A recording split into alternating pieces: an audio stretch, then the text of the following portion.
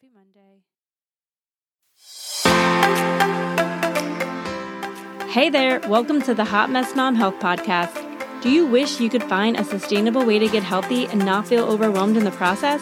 Do you find yourself up late at night scouring Pinterest for meal prep ideas and quick workouts? Do you wake up with big ambitious goals only to feel stressed out and disappointed when you fall back into your old habits, drive through the Chick-fil-A drive-thru for the second time this week, all while the fresh produce you just bought goes bad? Hey, I'm Rebecca. I too am a working mom of two littles and self-proclaimed hot mess mom. All my life I've struggled with trying to maintain a healthy weight and feel good in my skin. I could add yo-yo dieter to my resume. After I packed on 50 plus pounds with 2 pregnancies, I decided to change for good. I wanted to stop obsessing about food, stay consistent, and set a good, healthy example for my kids. But I kept telling myself that I didn't have the time, the energy, or accountability to stay on track, until I changed my mindset and created one healthy habit at a time. In this podcast, you will find simple, actionable steps so you can create a healthy lifestyle and get relief from the overwhelm. Spray that dry shampoo, grab your iced coffee, turn up the volume, and let's get healthy.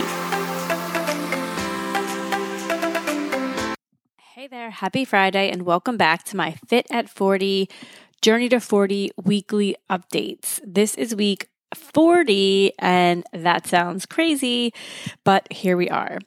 So this week, I finally reached 30 days with 75 hard, and it's feeling really good. It definitely feels like it's become a part of my life now, which is interesting because I feel like I was living a pretty healthy lifestyle before, but now it's kind of elevated everything and really had me hone in on a morning routine and all other stuff. So this week has been really good. Definitely been consistent with all the things that you have to do with 75 hard. So doing both of my workouts.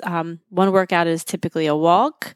This week we started walk running, which is really cool. I haven't ran in a really long time, but I'm up to the challenge to maybe start implementing a little bit more running, nothing crazy.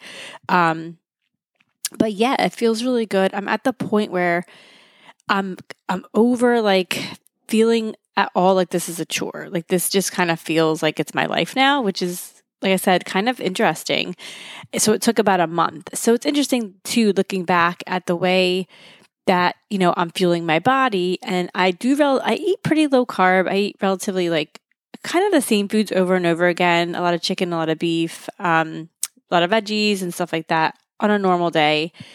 But looking back at it, I never really thought about what I was eating before. And like kind of this week, I hit that point where I haven't had anything sweet, like no treats, no ice cream, no whipped cream, no anything in 30 days. And I don't know how long it's been in my life, if I can say ever, before these last 30 days that I've not had one sweet treat, not a piece of chocolate, not anything. So I got to the point where tonight at dinner, I said to my husband, I'm like, God, I'm like really craving good food. Like these green beans taste so good. And I know that sounds so weird, but it's a really good place to be because it just kind of shows you how foods that you potentially are eating can be addictive. The sugar can kind of drive you into more cravings and stuff like that, even a little bit of it. So I feel really good. I don't feel like I want ice cream or I want anything. I do miss yogurt, however. I really enjoy yogurt. I miss yogurt, but I'm not craving it. It's like a different feeling for me. So, like I said, I'm happy with where I'm at with everything. Definitely have not slipped up yet, so fingers crossed that I stick with it since we're at the 30-day mark. I think that that's pretty significant. My first time trying it. I've made it 30 days, so knock on wood that I keep it going. My workouts are still, like I said, one workout is walking every day, typically at 5 a.m. And my second workout with 75 hard is either my Peloton or my tonal. So I'm still in a Power Zone challenge that has another week, it has 6 weeks. I'm in week 5. After that, I'm probably going to lay off the Peloton as much and try to do more strength training and kind of see where that goes, being more consistent with that, and maybe just do like 1 or 2 rides a week, but nothing crazy. Because honestly, my legs are starting to feel a little bit burnt out from some of this stuff with the 45-minute walk in the morning, Power Zone rides, lifting the weights, like leg weights. My legs sometimes when I'm riding the bike feel like they're actually on fire, which could maybe not be a good thing. So I don't want to overtrain, don't want to overdo it. Want to make sure I can stay, for the 75 days doing good workouts, but not, torturing my body too much. Other than that, life is just crazy, right? Like still, with the kids, driving them here, there, and everywhere, trying to balance my schedule for work, where my husband has to go and what the kids have to do, plus getting in the 2 workouts. It's definitely been a mental game of a juggling of schedules, but it's manageable. And that's kind of what I was thinking in the beginning. It was just going to become overwhelming and we would just give up. It's really not that bad. And the biggest takeaway that I have so far is that there is so much to be said about a morning routine. I think I said that a couple of weeks ago, but I never realized how much I enjoy reading in the morning and how reading at night is really not working for me, because when I was doing that, I was just falling asleep a page in and I'd have to reread the same page the next night. And I would take a lot of breaks because I would just be so tired I'd fall asleep. But reading in the morning is kind of invigorating, and I'm enjoying reading the books that I'm reading.